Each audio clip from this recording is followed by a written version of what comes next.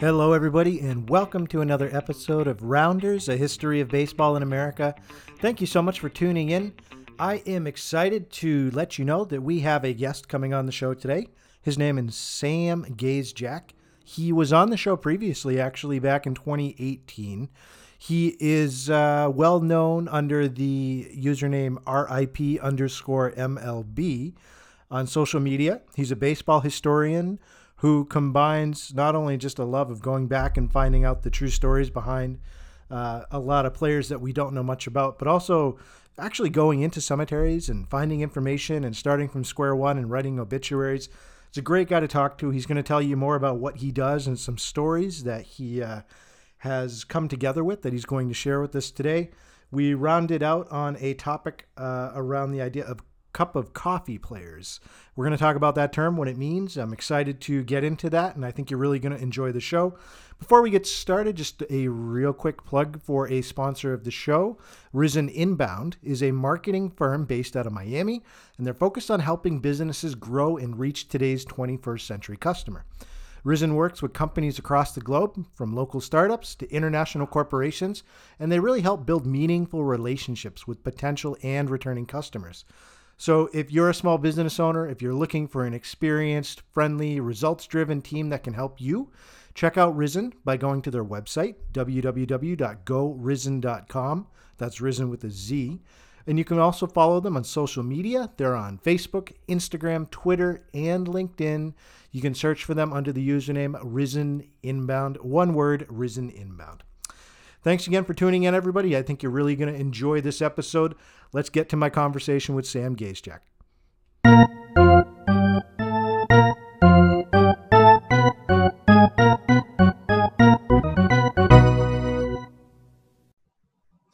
Ladies and gentlemen, welcome to another episode of Rounders, a history of baseball in America. I am excited, honored, thrilled, and curious to have another conversation with someone I've gotten to know since starting this podcast. His name is Sam Gazejak. You may know him as his social media handle, RIPMLB. Sam, thanks for coming back on the show. Yeah, thanks for having me, Jeff. I appreciate the chance. You know, I went back into the episode history that I have, and you last came on the show in November of 2018. Yeah, that was I had just started the website RIP Baseball at that time, and I think it was maybe just like 2 or 3 days old. I think by the time we talked. And that's, you know, ironic because I had found you just searching through social media and following different people to be able to keep up with what other historians were doing, and come across a lot of the posts that you had put on. And, you know, I didn't get to say it back then, but, you know, it's been almost 2 years and I never got to say thank you. You came on at the beginning of my show, and I think we had a great conversation. And, you know, even looking at the stats for that episode, Sam, it's still getting about 25 plays a week. People are still listening to that episode from 2 years ago. Wow, that's funny. I'm a journalist is my full-time job, so I'm used to interviewing people. That was the first time I was ever actually interviewed, so that was a neat experience for me. Yeah, it's different being on the other side of the microphone. Definitely, it's but at the same time, it's exciting, and you know, for you to be able to talk about you know, just the background of what you do in terms of researching baseball, you know, players in the past. And that's actually where I want to go now, just very quickly, in case listeners didn't get a chance to get to know you on the previous episode that you had joined for the show. And for those of you that want to go back, that was episode 9, past game interviews, or past game interviews, excuse me. That was the name of the episode with Sam Gazejak. Sam, could you overview, what do you do in terms of baseball history? Can you give a little bit of an overview of what you've dedicated your social media network and your website towards doing? Yeah, I've got a mutual love of baseball history and cemeteries, and so kind of combining the two seemed like a natural idea. So what I started off doing was going to cemeteries wherever I happen to be traveling, and try and find the grave sites of baseball players, owners, executives, just people who are connected with the game somehow. And then I took that information back home, and then I started looking up their history, because all that I have when I go to the grave sites is just, you know, their name and when they lived, and I wanted to learn a little bit about them. And I thought that maybe there were people out there who would be interested in that as well. And as it turns out, that's really been the case. So I take these names and the grave sites, and I try and write a little bit of a story about their lives and who they were, how they played in baseball, what led them to baseball, what they did after the game. And then afterwards, I started doing obituaries of current people who have recently passed on. And I wanted to do that for the same reason, is because when we look at obituaries of players right now, the most of what is covered is just what teams they played for, when they played, and what their final stats were. And I wanted to talk a little bit about the people behind the stats. And so I've been doing that for a couple of years. And as I said, I've been really fortunate that there's been a lot of people who are interested in what it is that I'm doing. And we're going to get a chance to do exactly that again today. And just to give a little bit of background to our listeners, Sam, I had reached out to you, oh man, it was probably 3, maybe 4 weeks ago, and just asked if you'd be willing to come back on the show to have another conversation. And you had introduced a term to me that I had actually never heard of before. You had mentioned as a topic that we could discuss a cup of coffee players. And I was not familiar with that term. I had to look it up, and you had explained it to me. And I think it would be a good place to start, because we decided on this topic for today. So we're going to be talking about cup of coffee players. Could you overview for our listeners, what does that term refer to? What is a coffee cup player? Sure. So when I first heard the term years ago, this was meant for players who had a real brief stay in the major leagues. Basically, they were up in the majors long enough to get a cup of coffee, and then they were sent back down. It seems like now it's gotten modified and specialized a little bit more to where it's referring to players who had exactly one game in the major leagues. So they spent their whole minor league career getting in the majors. They got there, they played a game, and they left, and they never made it back. And according to Baseball Reference, there's around 1,000 or so people who qualify as cup of coffee players that way. It goes back to 1871, where a guy named Frank Norton played his one and only game on May 5th. And it continues up to last year. There's a pitcher named Mike King who pitched for the Yankees on September 27th, 2019. So as I said, there's about 1,000 players overall. Some of the more famous ones that people have probably heard of is Eddie Goodell, of course, who's the smallest person to ever play Major League Baseball. That was part of Bill Veeck's famous stunt. Yep. Moonlight Graham, who people know if you've watched Field of Dreams at all. He played in the outfield for just a part of one game, and that was his career. And then Walt Alston is in the Hall of Fame, not for his playing career. His playing career only lasted one game, but he was a Hall of Fame manager. So those are some of the more recognizable names in the Cup of Coffee Club. I like going to find some of the more obscure names, because we don't know hardly anything at all about their history. And so it's a lot of fun to try and uncover their life and kind of what led them into baseball, what happened that one game, and what they did outside of it. Now, you've done some research gathering 5 players that you've done research on and have found a lot about their lives in the context of what you mentioned. And why don't we go through these chronologically, and starting off from one, the oldest one that you found that we're going to talk about today, Will Wynn. Can you talk to us a little bit about how did he get his start in baseball? What was his background in entering professional baseball? All right, so Will Wynn's one and only major league game was August 31st, 1894. He was with the Washington Senators, and I never actually have visited his grave. The way I found out about him is that Oakwood Cemetery in Raleigh, North Carolina, was celebrating their 150th anniversary last year, and that was also Will Wynn's 150th birthday. And they sent me a couple of pictures of his grave and asked if I could write a little bit of something about his life. And it was really interesting. I mean, he's one of these guys where baseball is one of the lesser interesting things he did in his life. But William Alvera Wynn was born in North Carolina on March 27th, 1869.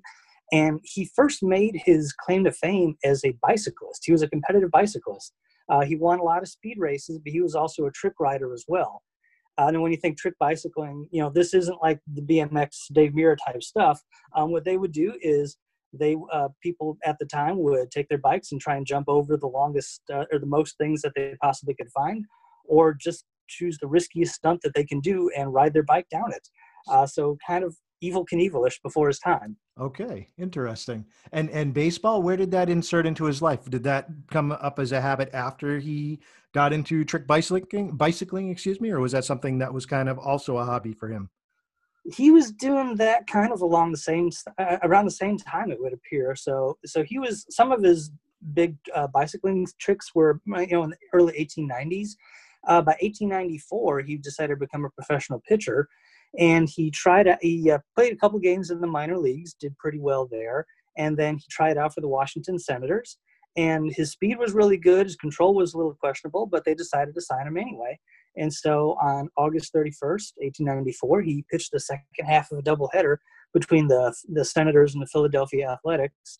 And it did not go well, as a lot of these one-game wonder players type. It happens. Their first game is not usually something for the record books, or at least not in any good way.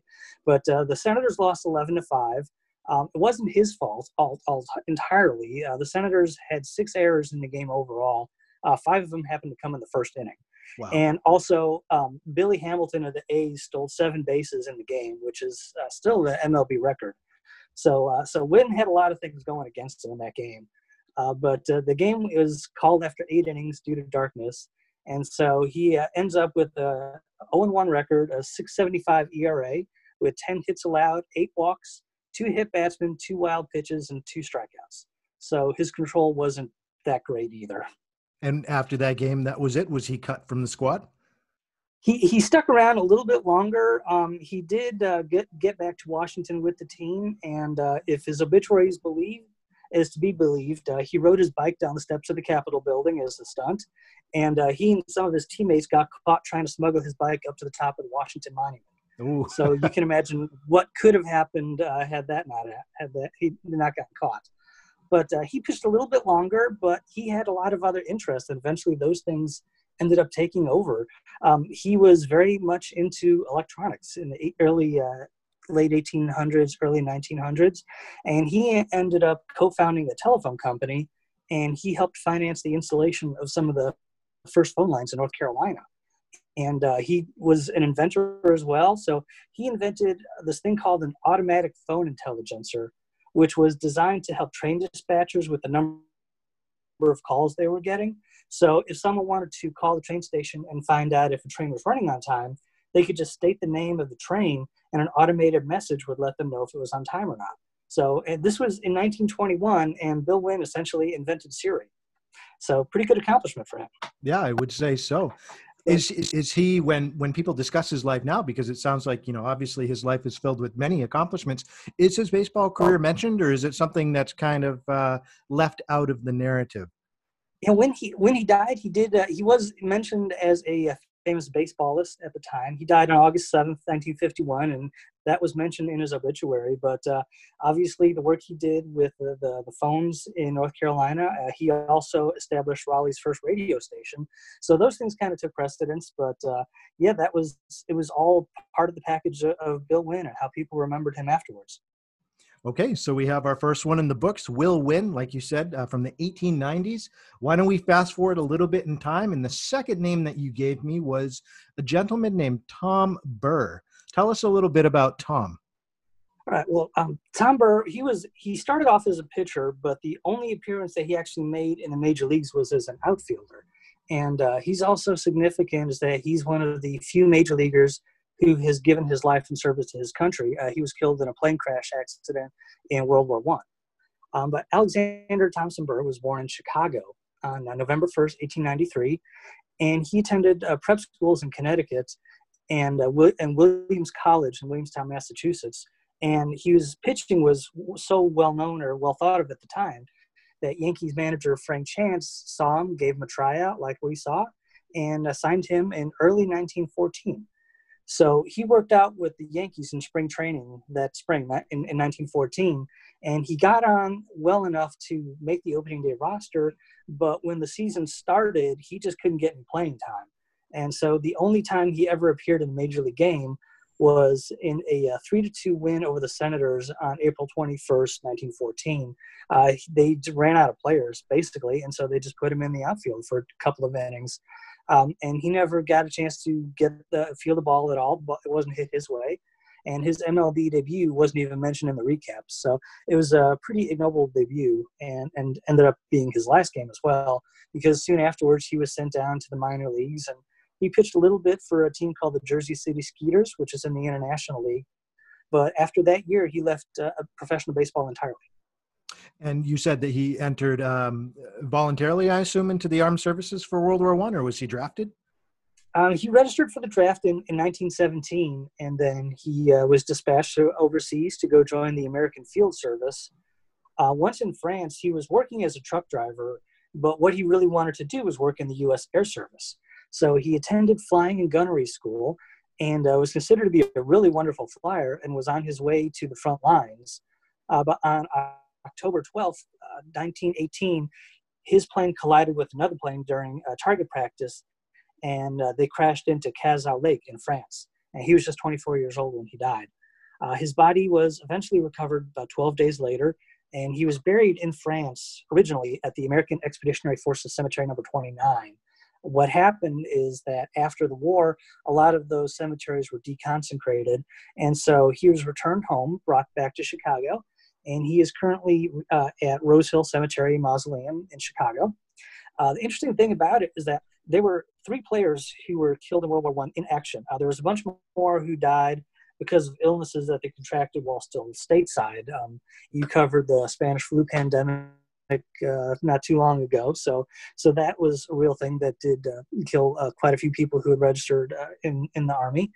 But there were 3 people who were killed in action. Eddie Grant is probably the most famous. He died on October 5th. Robert Buntroy was shot on October 7th, and then Tom Burr was killed on September 15th. So all 3 ball players died within a couple of weeks of each other. Now, Tom, this may be something that you didn't jump into in terms of information, but do you know if any of Tom's family, after he passed away, maybe if he had a son or anybody else in his family, did they continue playing baseball? Did that run in his family, or was he the individual, who made it far in terms of professional baseball? No, it seemed like he was kind of the one and only athlete in the family, and he was not married, had no children that I know of, but he was just really pretty young. He was what did I say? He was 24 years old, and he just had he seemed to have the gift in the family. It seemed like he was a pretty well-to-do family, but as far as athletics go, he was the gifted one. You run across these stories every now and then of these baseball players, who have the talent. They may not get the opportunity. And it really is a combination of skill and luck when it comes down to being able to find success in any professional sport. Oh, yeah. Baseball is weird in the way that people make it to the major leagues. Later on, we'll talk about some of the more contemporary occurrences where there's a bit more of a traditional way that we expect now, where people, they get drafted, they play in the minor leagues, they make it to the major leagues. But at this point in time, when we're talking early 1900s, you can get into baseball in any number of ways, ways that you couldn't even possibly begin to imagine now. It just doesn't work that way anymore. Sure. And, you mentioned one coming up that's going to illustrate that perfectly. So let's keep moving on. We talked about Will Wynn. We talked about Tom Burr. The next name that I have on my list for us to discuss in terms of cup of coffee players is a gentleman, and he wins the award for greatest first name, Tink Turner. Tell us about Tink. So Tom Tink Turner, he, as I said, there are lots of ways to get into baseball about this time. His way to get into baseball, he asked for a job. So he was born in Pennsylvania on February 20th, 1890, and he pitched at the University of Pennsylvania, got into professional baseball, did all right. He had some decent years, some really not so good years. One year he pitched for the Toledo Mud Hens in 1914, and he had a 5-22 record. So, he had, a lot of off and on statistics, not a guy that you would think would make it to the major leagues. But what he decided to do was in 1915, after his minor league season was done, he traveled to Pennsylvania. He had a talk with the A's manager, who's Connie Mack, and he asked for a tryout, and Mack decided to just throw him into the major leagues. So he ended up starting a doubleheader against the White Sox on September 24th, 1915. So you're telling me that Tink Turner just goes up to Connie Mack, I don't know, at a restaurant, maybe goes to the park and sees him sitting on the bench and just flat out asking, hey, I want to play baseball. Give me a spot. It's not – I did find another player, and I can't think of his name right now, who basically did the same thing. He asked for a tryout. He got the tryout. Connie Mack was a little unorthodox, I think, in the way he handled his roster management. Sure. The A's at this time, it was the end of the season. The A's had already lost 100 games. They had nothing going for them. So I think he just figured he had nothing to lose but to just give this kid a try and see if he can catch lightning in a bottle. It didn't work. He lasted for 2 innings in his start. He got pounded for 6 runs, 5 of which were earned. He walked 3, and he gave up a home run to shoeless Joe Jackson. So his career stats, he's got an 0-1 record and a 22.50 ERA. Ooh, well, hey, at least one of those home runs came off of Shoeless Joe. That's a claim to fame. If you're going to give up a home run to somebody, have a guy who probably ought to be in the Hall of Fame. So that's not a bad deal. And so, what about life after baseball for Tink? So apparently after the game, he and Mac had a heart-to-heart to talk about his career. Mac really needed a scout who can go to some of these bush leagues and find good players. Turner agreed that he wasn't a good player, and because he wasn't a good player, he knew what it took to be a good player, and so he could find some of these guys. So he ended up, as a result of just coming to a game, asking for a chance, and failing miserably, ended up becoming a scout for the A's. And he was apparently a really good one. He ended up bringing a lot of talent to the A's. Not perfect. I did find this quote about him from the early 20s about Babe Ruth.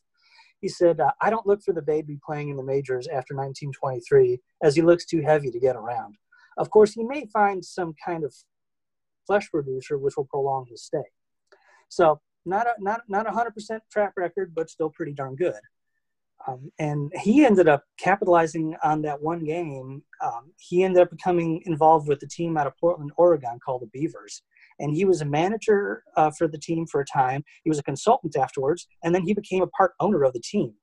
And this was back when the minor leagues were independent of the major leagues. Mm-hmm. So what they tried to do in order to make money is that they would find good players, train them, get them ready for the majors, and then sell them to the highest bidder. Theoretically, that is what was happening here, but we do have he worked a lot with the A's, even though he was supposed to be independent. After a couple of weeks of owning the team, he worked out a trade with the A's that sent them Hall of Fame catcher Mickey Cochrane back when he was about maybe 20 or 21 years old. Wow. And he got back 5 players whom you've never heard of, nobody has ever heard of, and got about $50,000 in cash for it. So that was a pretty good deal for him, and it just conveniently worked out really well for the A's. Yeah, I guess you could say Connie Mack's intuition was right, because it did work out, maybe not on the field, but off the field it certainly did. Yeah, and he brought in a number of good players. I mean, Cochrane's obviously the big name because that was the Hall of Fame type guy, but there's a good number of players that he brought over to the team that contributed to some of their success. And he stayed with Portland until about 1943. And Turner scouted for the A's for a little bit longer, but he retired in 1949. And was that the end of his career in baseball when he did that final retirement? It seemed like he did that. He kind of pretty much just went back to Pennsylvania and enjoyed retirement up until he died on February 25th, 1962 from cancer. But he had just turned 72 5 days before. Now, I got to ask, Tink, was that his Christian first name, or was that a nickname that he picked up early on in life? It was Tom Turner, and I looked for where Tink came from, and I never could find it. And I never could find any reference to him being named Tink, except on Baseball Reference. And it seems like there are some players on some of these websites who their nickname is given to them, and it's not really anything that they ever went by during their life or anything that they were known for. So I'm not sure where Tink came from. I don't know if he ever answered to it, but it's there on the baseball websites for all eternity. Yep, there you have it, Tink. That's the legacy you're going to have to live with that first name. But I have to give him credit, Sam. I mean, the guy knew what he wanted. He went for it. It didn't work out, obviously on the first try in terms of his playing career, but he kept going. And, he obviously, you mentioned he had the baseball chops in order to be able to succeed, if not on the field, off the field. And never underestimate the value of good old-fashioned chutzpah. Yeah. And this is a guy to remember in that case, the patron saint, Tink Turner. All right, let's go to our next name. We have Bill Webb. Tell us about Bill Webb. All right, so Bill Webb, we're moving ahead to about the 1940s now, but it kind of happened almost the same way as Tink Turner did. But Bill Webb was born in Atlanta on December 12th, 1913, and 30 years or so later, he gets into baseball. But before that, he'd been working in a lot of the amateur baseball scene in Atlanta for about 5 years beforehand, and he was really well known in Atlanta. As what happens with a lot of guys who are amateur league or Sandlot League superstars when they get to the professional minor leagues, it doesn't work as well. And he had some really good years again at the minors. He was a really good hitter too. He hit over 400 one time while playing in the Class D league in 1941. His ERA was a little hit and miss, so not so great.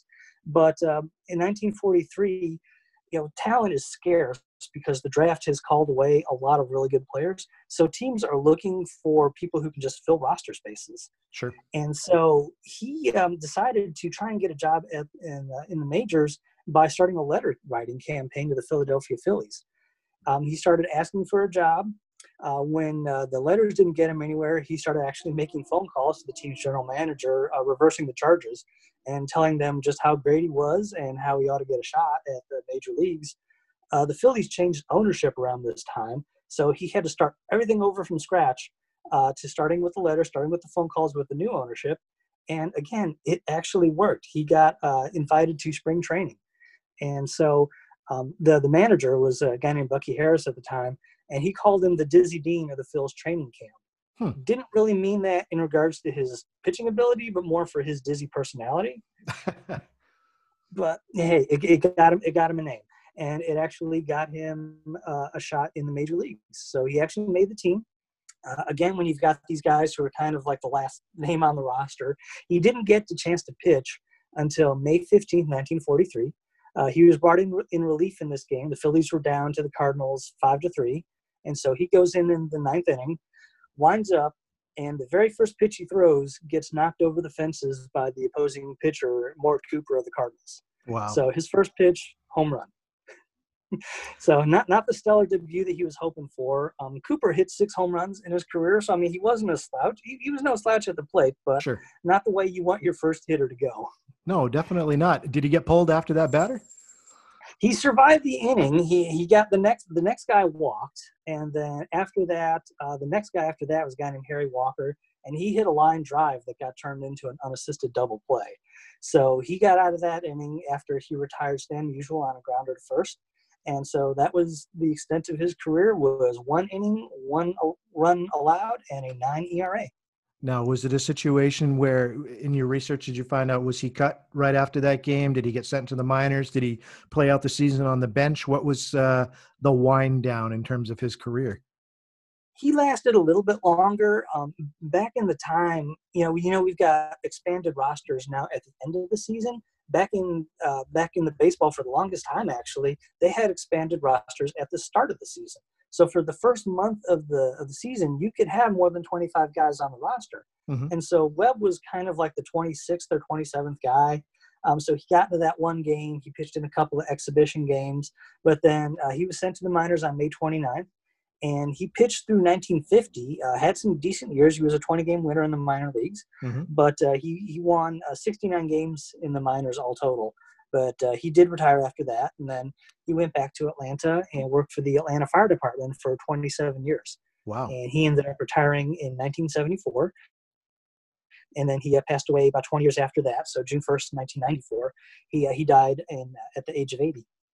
Now, was he the kind of individual, from your research again, as his legacy was being written, certainly a public servant serving on the fire department, dedicating his life to helping others? Was baseball something that he actively was known for accomplishing, or was that something that he kind of let slide in terms of past accomplishments in the later parts of his life? Yeah, it didn't seem like he talked about it too much. I really couldn't find a ton of it. It didn't seem like he was, readily interviewed much after his baseball career. So it kind of seems that he just went back home to Atlanta. He worked steadily at his job, retired, and when he passed away, that was pretty much what he was mostly known for, was being a firefighter. And if baseball was mentioned at all, it was kind of one of the last couple of paragraphs in the obituary. I think, we think about baseball players today, and I think we've gotten into this mindset where we imagine, every player after they retire is going to be an analyst on ESPN, or they're going to go on and be a professional coach, or they're going to coach at the college level, or, stay in some sort of a position of being well known by the public. But I mean, especially like you're saying, up until maybe the 1980s and later, players just picked up regular jobs after they finished their careers, especially if they, didn't make tons of money or become perennial all-stars. They'd be painters, like you said, firefighters. They became your average Joes very quickly after their careers ended. Oh yeah, no, we had. I mean, this was back in the '40s. Webb, he pitched in probably say he gave it up around 33 years old or so. You still got most of your life ahead of you, and nobody really made a ton of money in baseball. This was before collective bargaining. This was before multi-year contracts. Hmm. Players were still bound by the reserve clause, which meant you were paid whatever the team decided to pay you, and your options, if you didn't like it, were to quit or to hold out for more money. Yep. Well, I mean, if Bill Webb decides he's going to hold out for more money, no one's gonna bat an eye about that. So yeah, when you were done playing at this age, you've got to go to work. Yep. Yep. It's true. And just something to remember, I think, especially for the younger listeners, and we'll have to talk about the birth of free agency and, like you said, getting rid of the reserve clause at some point on this show, because players just had it bad up until, a certain point in terms of being able to control their own futures. And these are perfect examples of that. Once their careers are over, there's no safety net, really. They have to, like you said, pick up and keep on with life. So why don't we go ahead and jump into our last individual that we're going to be discussing today. And this is our most recent, as you had mentioned, Sam, since we're going in chronological order. Let's talk about Hank Small. Tell us a bit about his life. All right, so Hank Small, he played his one and only game on September 27th, 1978. And this is probably a bit more of the developmental career that you might expect from someone. It's more modern day. But he was born in Atlanta on July 31st, 1953. And he was a great high school player. He hit some home runs that were still talked about up until the day he died. So he could have had a chance to go into the pros at that point in time after graduating from high school. The Orioles drafted him in the 1971 draft, but he decided to go to the University of South Carolina in Columbia, and he pretty much rewrote the record books for power while he was there. As an example of what he was, his coach at USC said he reminded me so much of Mickey Mantle. He had that power. He could run. The only difference was Mantle was a switch hitter. Hank didn't need to be a switch hitter because he could hit to all fields. Mm-hmm. And that's really nice for a college coach to say that about you, to compare you to Mickey Mantle.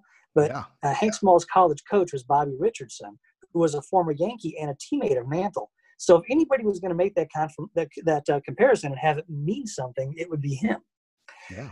So Hank Small he's a phenomenal power hitter in college. This was he came in about the time that aluminum bats were starting to be used. So in his junior year, he hit 17 home runs, which was the school record. He then hit 19 home runs in 1975 to break his own record. He was a first-team All-American, and the Gamecocks made it to the College World Series, but lost to Texas 5-1. He provided the one run with a solo home run. And that 19 home runs in a career stood as the school record until 1985. And the 48 home runs that he hit in a career was a school record until Justin Smoak came along from 2006 to 2008. So when he rewrote the record book, it stayed rewritten for a good long while after he left. He even took part in a home run hitting contest between the Mets and the Yankees, and he beat Thurman Munson in a home run derby. So Wow. He had some pretty phenomenal power. Yep. And in 1975, he gets drafted in the 4th round by the Atlanta Braves. And so it's kind of a fairy tale at this point. This Atlanta kid is a hometown slugger in high school, goes off to college as the conquering hero, and then he gets drafted by his hometown team. And that sets up the future to where he could be playing, back at home in front of his family and friends for what looked like could be a good long career. Sure. Didn't quite work out that way, however. Tell us about the shot, the chance that he got, I guess you could say, and how that went. Yeah, so he starts off, as I said, this is kind of the arc that we would expect. He starts off in A ball, does well there, goes up to A ball, double A, goes up to triple A, and he struggles a little bit. He gets demoted for a time, so it's kind of a come and go a little bit. And then in 1978, he's up in triple A with Richmond, and he has a phenomenal year. He ends up becoming the MVP of the International League that year. He hit 289. He hit 29 doubles, 25 homers. He drove in 101 runs. Just a phenomenal year. And so the Braves reward him with a trip to the major leagues as a September call-up in 78. He gets one chance to start. It was on September 27th, as I said, against the Houston Astros. And the Braves get shut down by Vern Rule and Joe Sambito. They lose 5-0. Small goes 0 for 4 at the plate and grounds into a double play. Fields really well at first base, though. He makes 12 putouts and apparently made a really good play on a foul ball that went near the stands. Mm-hmm. But that was it. He never got a chance to play in the major leagues again. They didn't use him for the rest of the year. And it's kind of weird that they didn't, because he was a hometown slugger. They had some interesting roster situations, the Braves did at that point in time, but they never decided to give him any further of a tryout. Wow. So what else is going on at that time is that the Braves have this other kid, a guy named Dale Murphy. You may have heard of him. Yeah. And they don't know what to do with him. He comes up as a catcher, but they don't want to keep him as a catcher because they think he can do a little bit more to that. So they try him at first base. They try him in the outfield. They try him in a few different places. He's a little bit ahead of Small development-wise, but the Braves have these two slugging first basemen, both of whom did learn to play the outfield while in the minors, and they just never could figure out how to get them on the field at the same time. And then they go and they sign another free agent first baseman, a guy named Mike Lum, to make that crowded playing field even more crowded. So now you've got 3 first basemen. And clearly they just didn't know what to do with Hank Small. The Braves, it ends up looking like the Braves just gave him basically a token appearance in the majors, a chance to play in front of the friends and family, and that was it. Even some of the last game of the 78 season, it went 14 innings, and he was one of 2 players who didn't get into the game. And then later in 1979, they removed him from the 40-man roster, which is kind of the gateway that you need to cross in order to get into the major leagues, and they didn't tell him about it. They said that they sent him a registered letter, but it got lost in the mail. So, wow. I mean, Braves management, I live in Atlanta. I follow the Braves. I don't wish them badly, but it seems like their management has been dumb for a lot longer than it's been smart.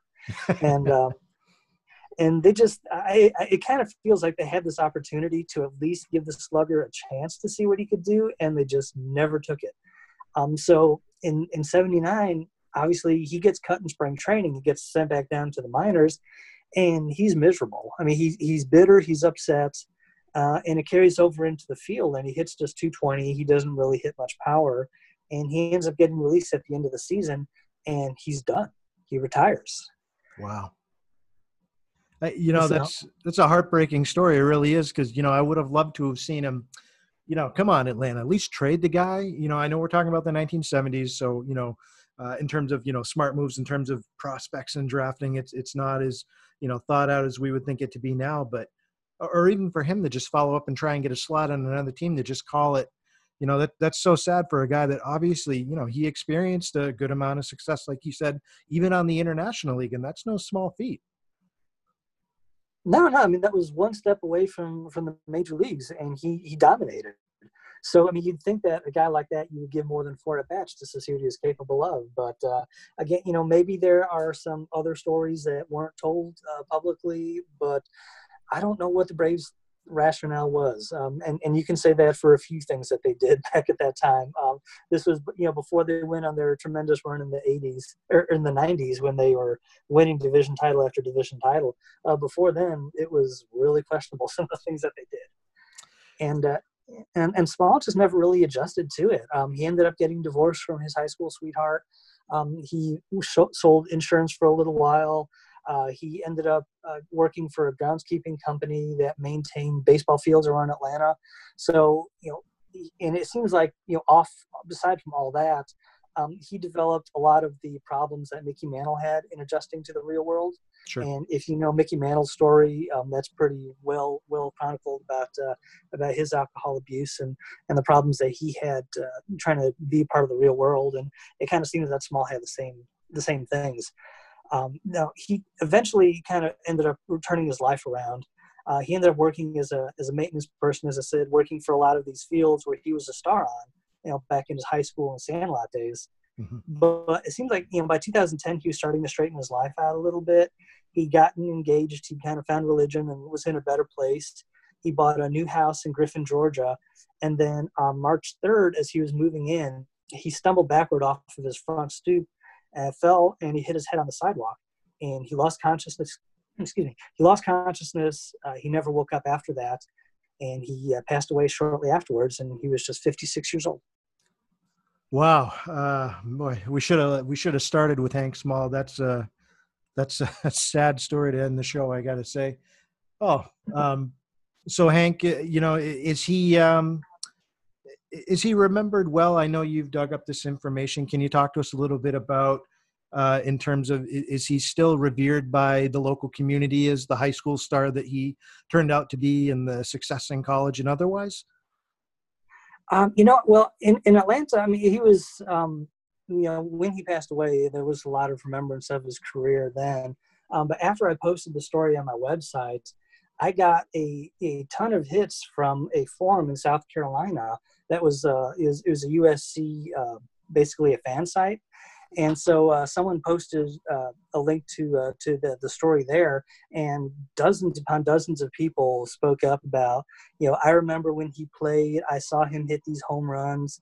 So among the people who remember him play, they still think very highly of him and his home run hitting abilities. And like you said, with these five individuals, all examples of people that had the talent, maybe didn't have the timing, unfortunately, to be able to capitalize on their opportunities. Having one chance to be able to prove your talent level, that's a lot to ask of anybody, to go out and perform on that level and not get a second chance to do so. So for each of these individuals, I think the story here is, it's important to keep trying, but I think it's also important to remember, everything is about timing, and you have to capitalize on your opportunities as best you can and hope for the best. Oh yeah, I mean, and going back to the very start of baseball, professional speaking, in 1871, there have been fewer than 20,000 people who have ever played a major league game of baseball. So even if you get in that one game, you are still part of a really, really elite fraternity. And that is something that they can claim as fame. Absolutely. To be able to just play one game on that level, it's got to be a huge honor, I'm sure. And Sam, I know you've done stories on a lot of individuals who have really interesting backgrounds when it comes to not only their careers in baseball, but what they did before and after their careers. And just as we wrap up here, could you talk a little bit about listeners that may want to find out more about your research and read more of the stories that you've put together in terms of individuals' lives? How can they connect with you? Oh, sure. Probably the easiest way is to go to www.ripbaseball.com. That's where I've got most of my stories and obituaries up there now. You can also find me. I am on Instagram at RIP_MLB, and Twitter, same thing, RIP_MLB. And I've also got a Facebook page at RIP Baseball there. So I talk a little bit about players from the past, players who have recently deceased. I'll put up photos of some random cemeteries that I go to. Just if I happen to find a pretty looking picture, I'll put those up there as well. And whatever other interesting ephemera that I happen to find while I'm doing my research. Well, Sam, thank you so much for coming on the show and discussing these five players, and hopefully we can have you on again soon. Yeah, it's a pleasure. Thanks again for the chance, Jeff. I appreciate it. And that brings today's episode to a close, everybody. I'd like to thank you again for tuning in to another episode. A special thanks to Sam for coming on the show and discussing these five players and a cup of coffee players in general. And I'm going to be spending this week on social media, diving in a little bit more into these players to be able to add some photos to the names and be able to give you some more opportunities to learn more about these people, as well as some links to some of Sam's work so you can read some of what he has written up as well. I'll also include links to his social media and website in the show notes, so please take some time to check that out and follow him. He is just a really interesting person to have pop up in your feed on a regular basis. But overall, folks, I appreciate the support. Every episode you tune in, every episode makes it more and more fun to do. So just remember, you can always help me by going on and sharing the podcast by leaving a review. Whatever app you use, please go ahead and just leave some sort of star review, or even just a short sentence saying if you enjoy the show. If you have ideas for episodes, please email me at rounderspodcast@gmail.com. Again, that's rounderspodcast@gmail.com. And before I close the show, I forgot to mention in the beginning, great news. We just got on a whole bunch of new platforms for this podcast. So I could rattle off the 5 or 6 that I got emails on, but we're on Spotify officially now. We're on Overcast. We're on CastBox. We're on Breaker. So we went from about 4 platforms to now I think we're on about 10. So tell friends. If they don't use just the iTunes podcast app, if they use Google Podcasts, if they use Spotify, if they use Stitcher, any of these, they can now listen to the show on those platforms as well. So great news. Overall, thanks for tuning in, and we will see you on the next episode. And remember, how could I forget the catchphrase? There are only two seasons, winter and baseball.